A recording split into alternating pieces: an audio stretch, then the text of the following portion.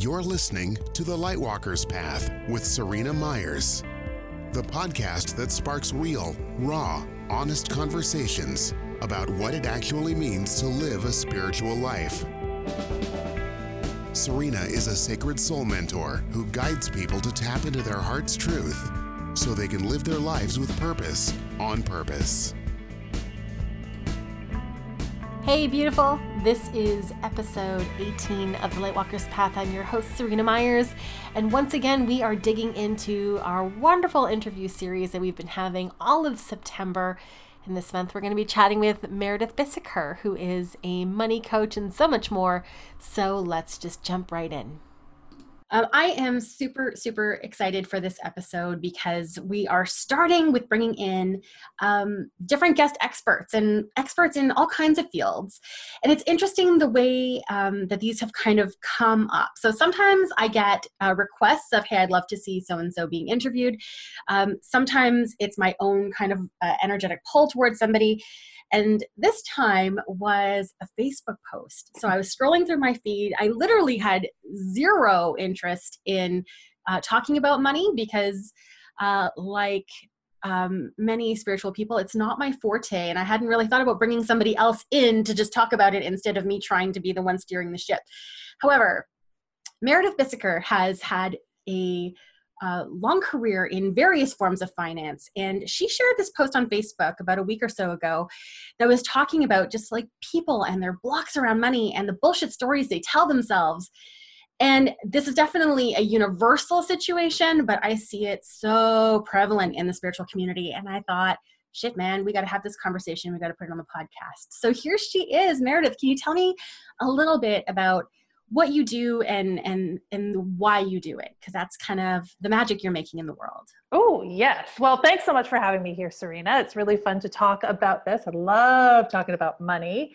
I am a financial administrator and also a money coach. So on the financial administrator side of things, definitely not spiritual at all. That's like getting into the depths of bookkeeping, accounting, and that sort of work. So for example, clients will come to me and say, I haven't done my books or my taxes for 2 years. Can you help me get that sorted out? And I say, hand them over. I'll get them done for you. My current clients who I have on a regular basis, I help them with reporting. I help them look at the numbers that are coming out of their bookkeeping to see what story those numbers are telling them. That's really important. And then that's where the money coaching comes in, because those stories that the money's telling them can help them decide, do they hire someone? Do they fire someone? Do they invest in a certain service? Do they invest in a coach, etc.? So it's a really nice blend of work that I get to do because I love the money coaching too. That can definitely move more into a spiritual side of work as well, which is a treat sometimes. Well, when you think about it, to be in business, and I can actually say this because this was my journey.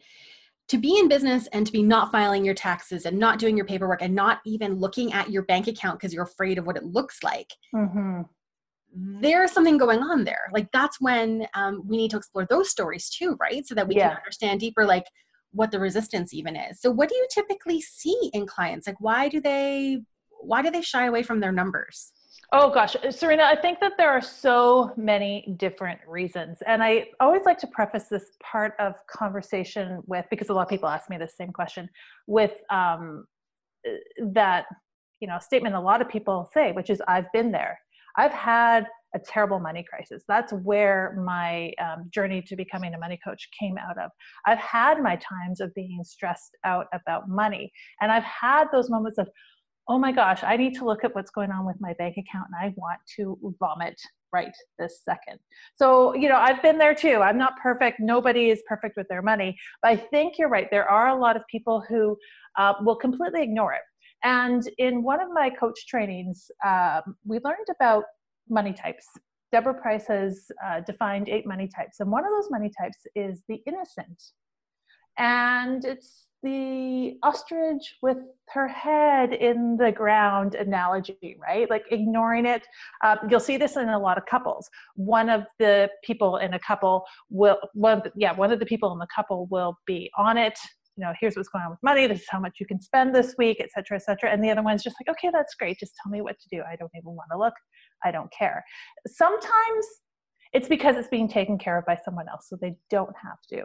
I think a lot of the times, as you had mentioned, Serena, there are these stories that we've developed throughout our lives, these beliefs around money. And often what we're seeing in a current moment reflects that so-called truth that we know about money. So if our bank account is, in a negative balance, then there we go. We've just proved to ourselves again, we're terrible with money. Other times it reflects back what we can't do, what we don't have, that sort of thing. So it's really, there's this energy that money has, that we give it, that we allow it to have. It really can have such power over us. And I think for the most part, that's actually a cultural problem. I think that's just something we've learned from our families, from what we hear, what we know, the conversations we have with the people in our circles. So that's what I'm trying to do. I'm trying to help people change those stories, change those beliefs, prove to themselves that they are capable of managing their money the way that they want to do it, and to set their own goals and stop setting goals based on what other people are telling them to do. That's really huge. And I actually find the same thing in terms of happiness and success. Like, I feel like there's all these different facets in our lives that we haven't actually decided what they are for ourselves. We've either chewed up some propaganda that's been spewed out, or we're just repeating our cultural and social conditioning that we have basically let all these other people define these various aspects of our life, and we don't even really know what we want for ourselves. And in the entrepreneur circles, especially in online, and when it comes to money, you hear about like the 6-figure everything. And Yes. I can't tell you how many people I know who don't need to make 6 figures to be happy. In fact, like, they live these really beautifully frugal lives that feel super on purpose, super intentional. They live in cities that are affordable. So, you don't need to make the kind of money that you need in bigger urban centers. Mm-hmm. And yet there is this kind of shaming that if they don't want that 6-figure earning, that something's wrong with them and that it's a limiting belief or some kind of mindset.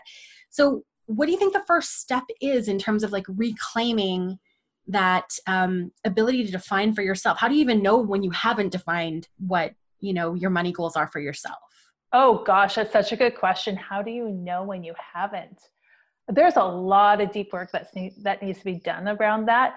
Usually, I think what happens is people just hit that point of no return, whether it's with their actual finances. Maybe they have a lot of backdated taxes they've got to deal with, or they really just don't have money. They can't pay their bills, so they're in crisis mode. So that's kind of like a kick in the pants. Okay, I've got to actually look at this. Something is wrong.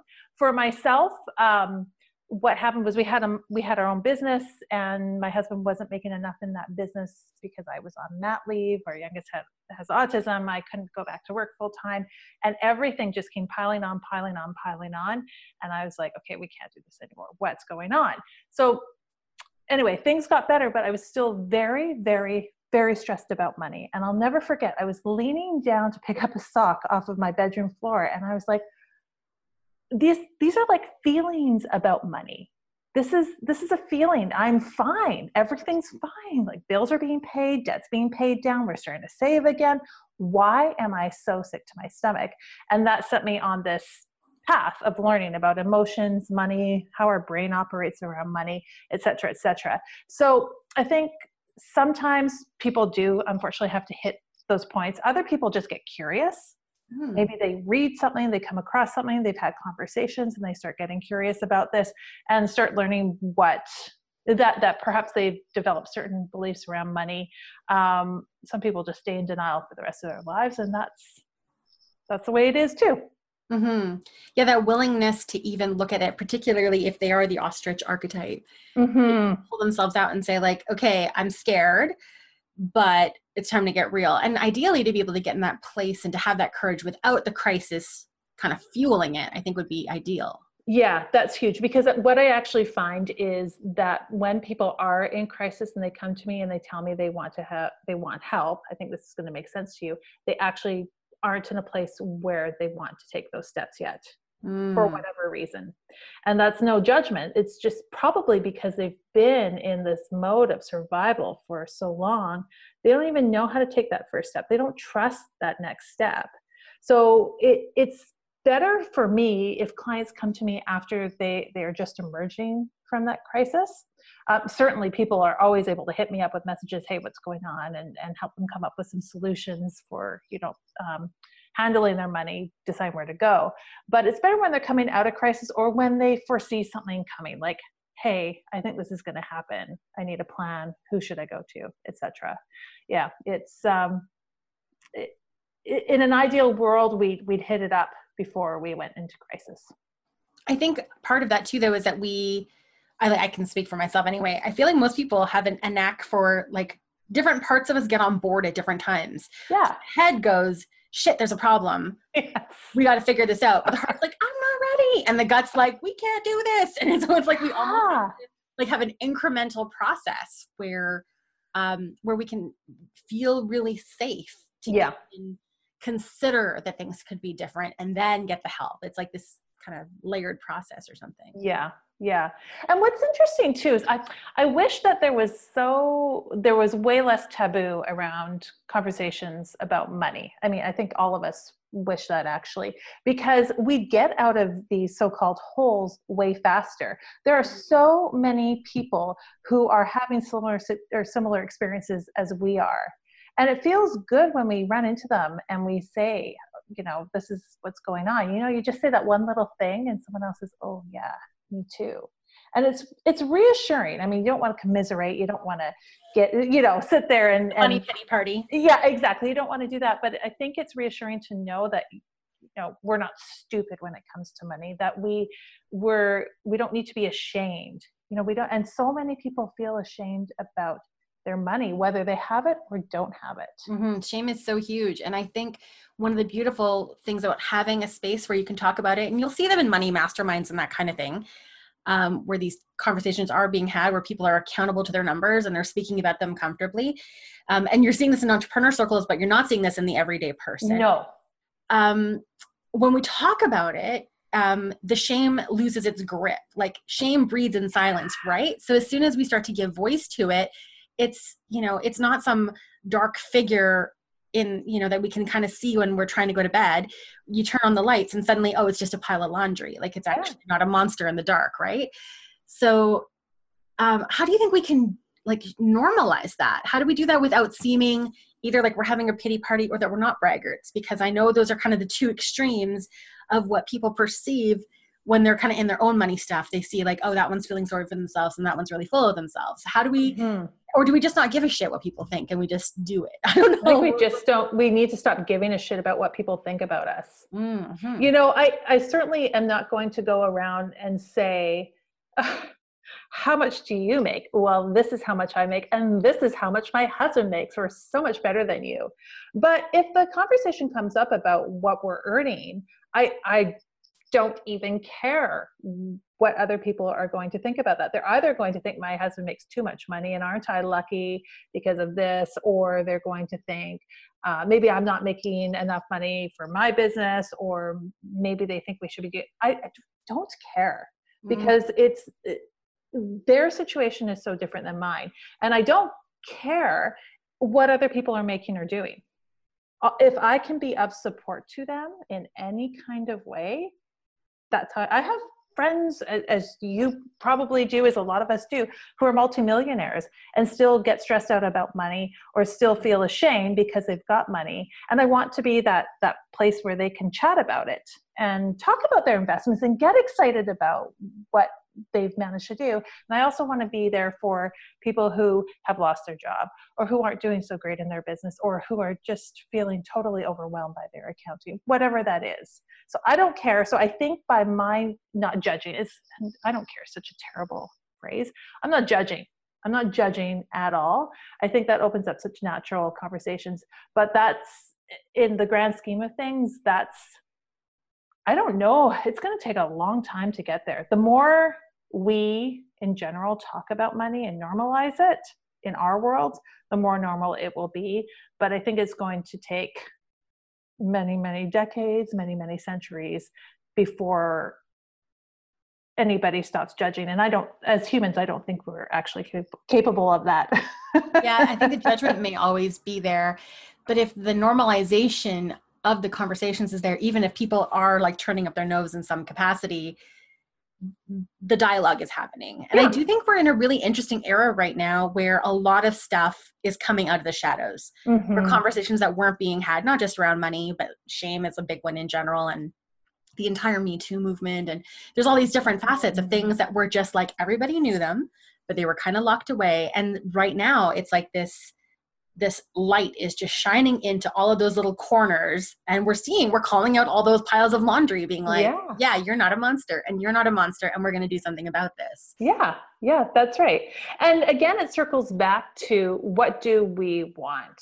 Are we okay? Do we want to live in a tiny house? Do we want to be mobile, whether we have a family or not?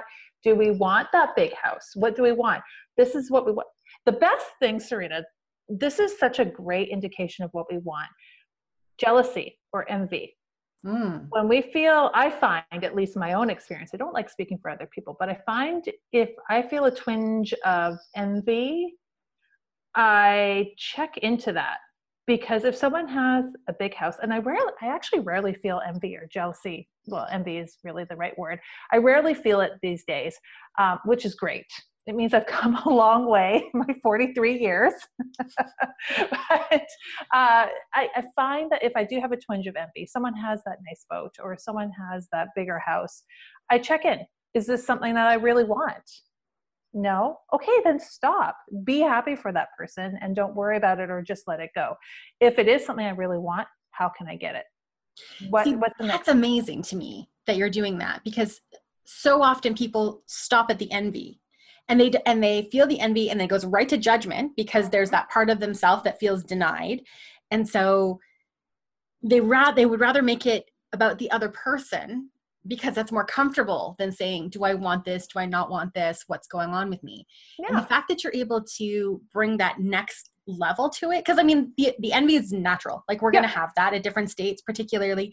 I think it's not just so much that you've come really far in your journey, but probably also that you're really secure with where you're at. Yes. Because you'll notice that envy piece is going to be super prevalent in people who aren't happy with where they are. Absolutely. But it's so rare to hear somebody take it that extra step and say, okay, what does this actually mean about me? And that's really beautiful that you do that.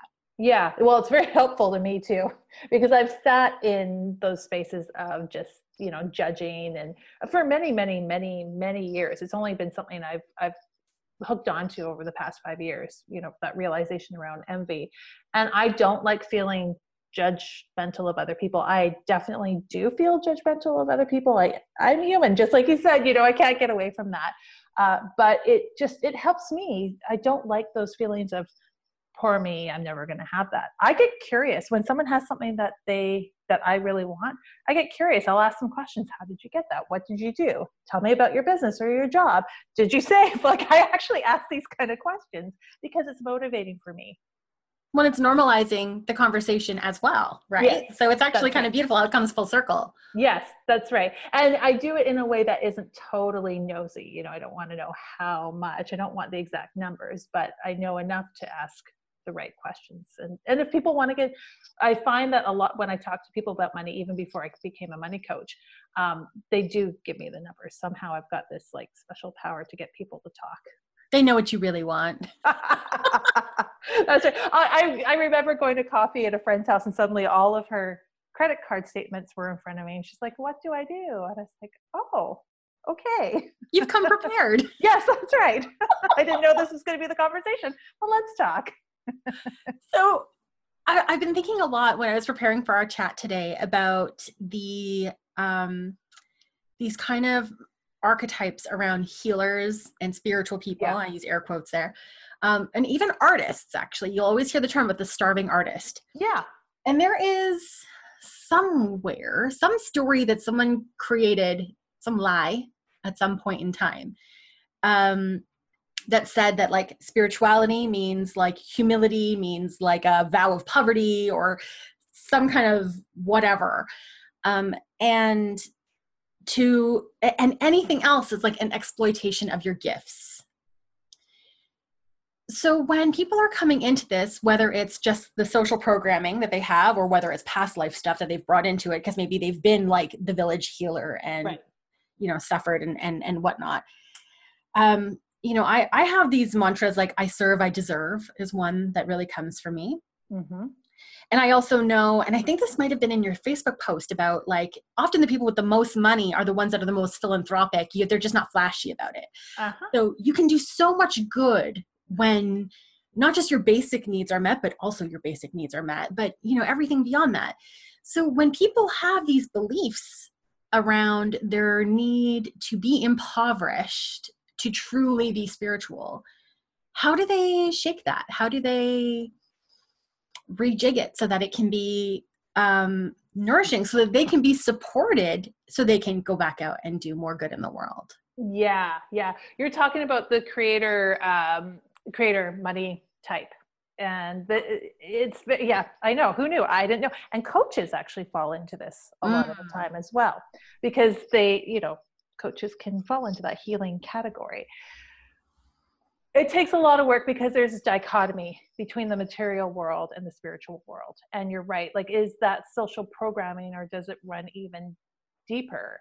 And because I'm so pragmatic, it would be very easy for me to just say, hey, you do deserve this. You need to survive, blah, blah, blah. But as a coach, it's not up to me to tell people. They need to figure this out for themselves, or figure out what's going on for themselves. So for every single person, I think it's a little bit different. Again, if people are coming to me or coming to other money coaches or therapists, that sort of thing, they've got to figure out what that story is and who's told it to them and what they want. Are they sitting in this and not really looking for a solution, or are they sitting in this because they don't have their basic needs met? Mm-hmm. Because they're sleeping on mattresses, on floors, and not being able to buy themselves or their family food.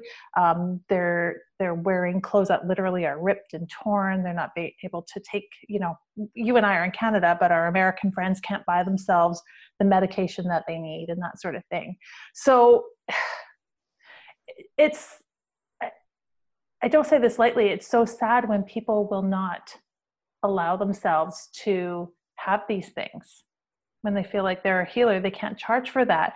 What makes their skill any less worthy than what I do as an accountant, or what a teacher does, or if they're helping people?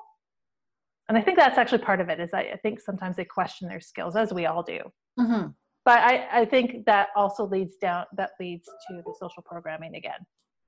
When it's so hard, when it's so personal. And I think healing work and art are kind of hand in hand here. Yeah. And it feels like when there isn't a distinction between what you do and who you are, it feels personal when people aren't buying, or it feels personal when you give it your everything and you're not making any money and you're struggling and like you can't afford to where you're living. Like it's hard to be able to create that separation when it is so intimate.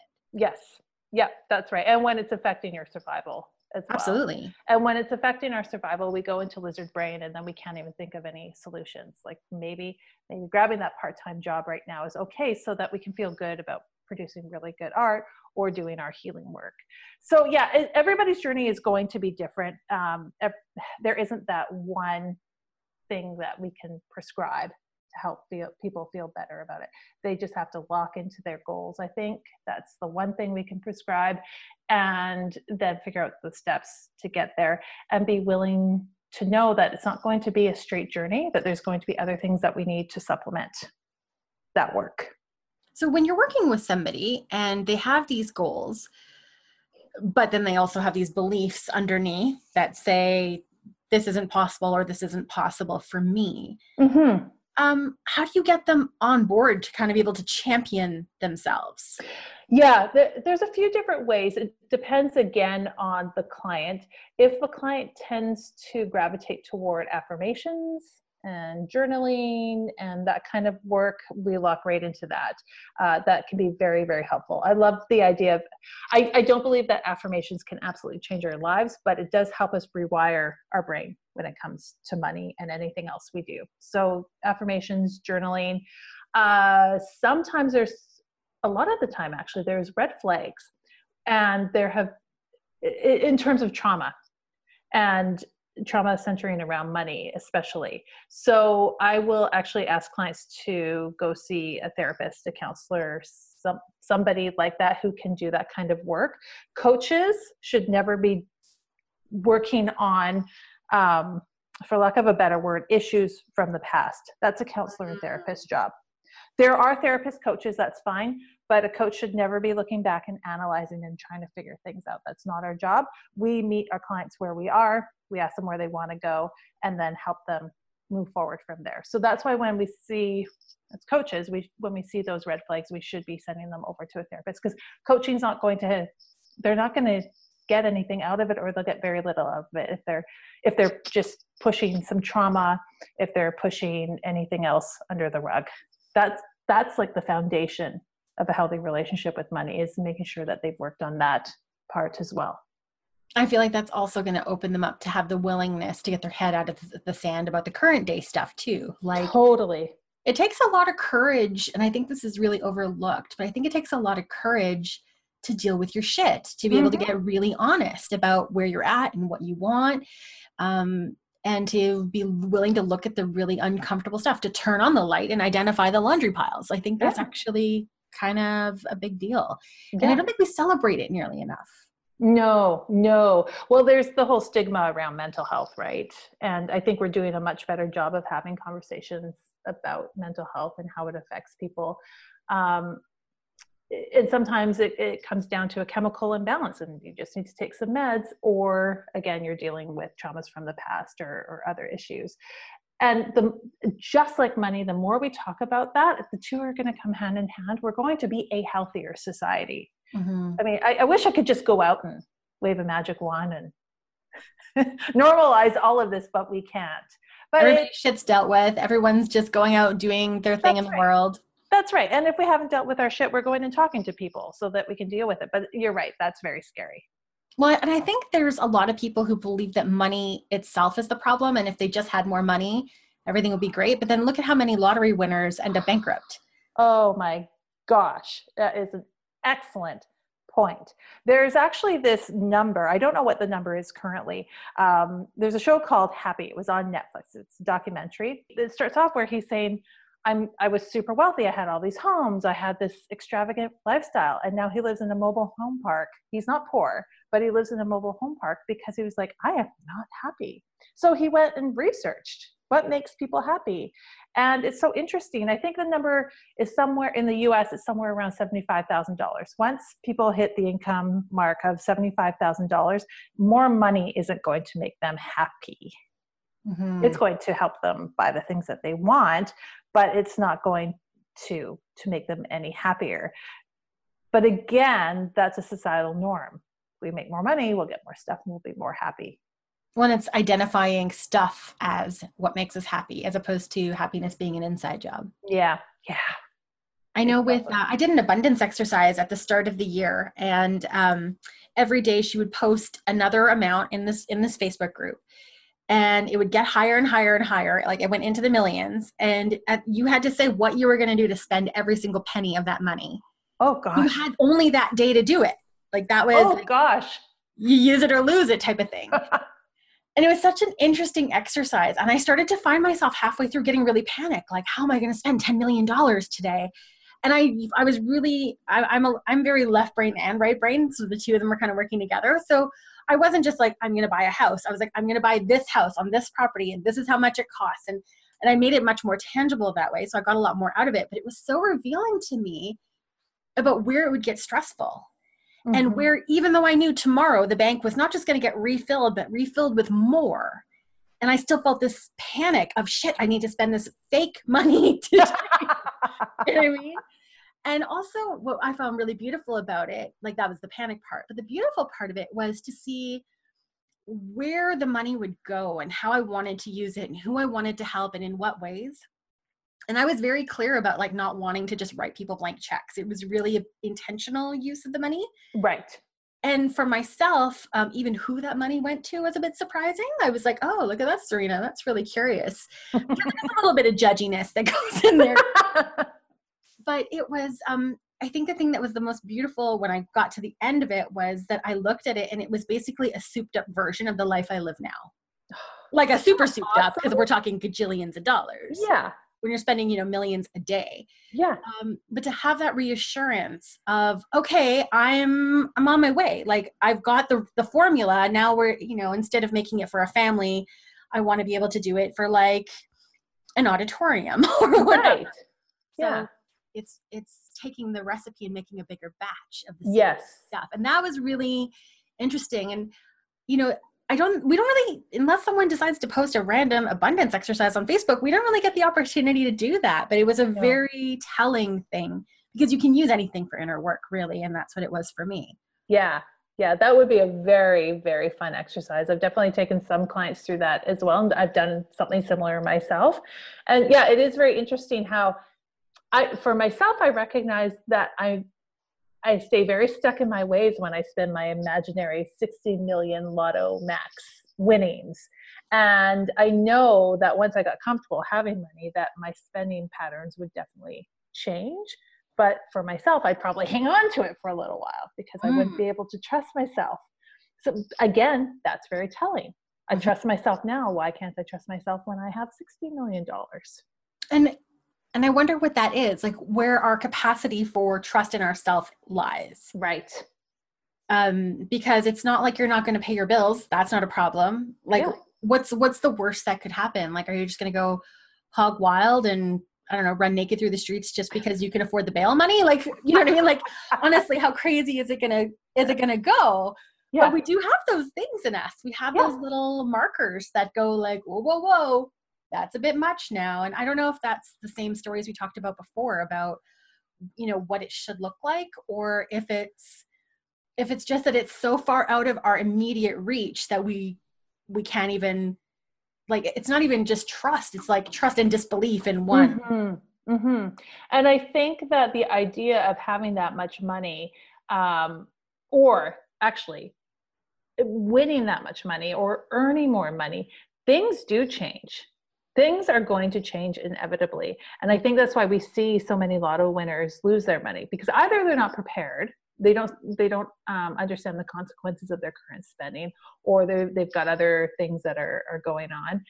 But I think also that change is scary, and relationships change. Mm-hmm. Relationships very, very much can change, whether that's for the better or the worse.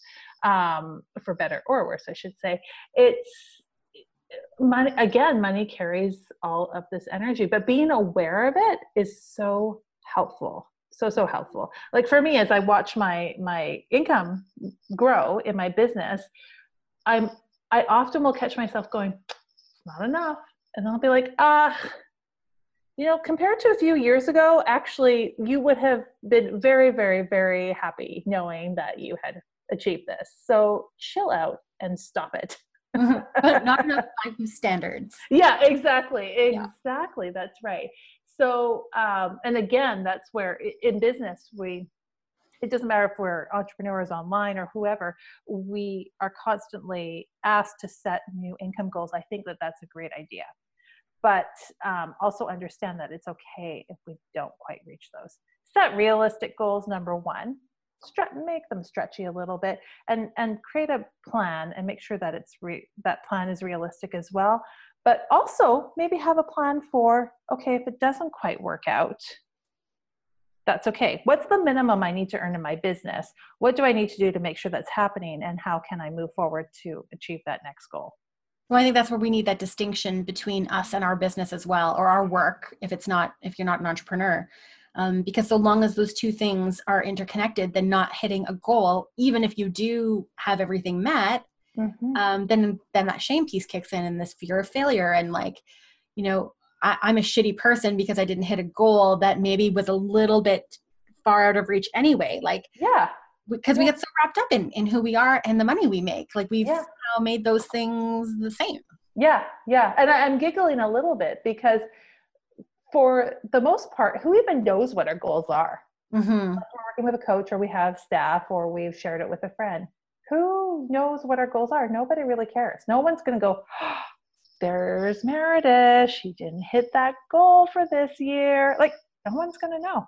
Or like all your friends are having coffee talking about it. Like, did you know Merideth did not hit her goal this year? Like, oh my God, what was she doing wrong? If I had friends like that, they'd be gone real fast. Fuck those guys. Yeah, that's right.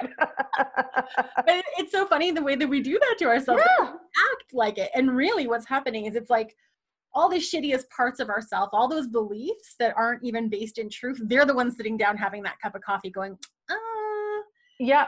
Yeah. There are those voices in the back of our head that's like that unconscious part of us working. And it's so hard. I think that if people take anything out of this conversation, understand that it's not going to be a simple switch and you're going to do better when it comes to money. Mm-hmm. Understand that there's going to be some work around it. Understand it's going to feel really good when you do hit those goals or when you achieve what you want to achieve. But be okay when you realize that this is going to be a little bit longer than you thought it was going to be. Those voices and those things that you've drilled into your head for your whole life, it takes some time to change that. And again, speaking of change is hard for human beings. Mm-hmm. We don't like it. Well, and if we've had a whole lifetime enforcing these stories, we can't expect that we're going to undo it in a day. No, exactly. It doesn't mean we have to take a whole lifetime to undo it, but it does take time. Yep, that's right. And just be gentle. Be gentle and have try to find one or two good support people to talk about it. And even people who will allow you to have a pity party for a day and who will make sure that you come out of that pity party the next day. Yeah, the bounce back, I think, is really important. Yeah, that's right. This has been absolutely amazing. Where can people find you? Well, they can find me at pacificrockaccounting.com. That is where my accounting page is, and you can certainly message me through there if you're interested in money coaching as well. I offer money coaching as a separate service from accounting as well. So if people just want the money coaching, that's fine. And you can find me over on Facebook. My page right now is Merideth, the Money Coach. I'm working very hard with Facebook to change it over to Pacific Rock Accounting. So when you hear this, it may have changed over. And on Instagram, Pacific Rock Accounting as well. That is amazing. Thank you so much for your time today, your wisdom, your insight, and your willingness to just be really like direct and honest about this. Because I know this is a topic that, you know, people either avoid or they get so fluffy about it that we kind of just need like some honesty, and like you brought it. So thank you. Good. You're very welcome. Thanks for having me, Serena. Thanks so much for listening and for once again inviting me into your speakers. This has been a really awesome and revealing interview series, and we've got more episodes that are coming, some that are interviews and some that are just ramble sessions about what it means to live a spiritual life, and they will all find you every week on Wednesdays. So make sure that you are signed up, and if you would like to be able to be kept in the loop so you don't have to remember to come back and pick up your episodes every week, make sure you head over to thelightwalkerspath.com, and there you're able to sign up to get a monthly summary of everything that you may have missed delivered straight to your inbox. Okay, until next week, I will catch you on the flip side. Take care.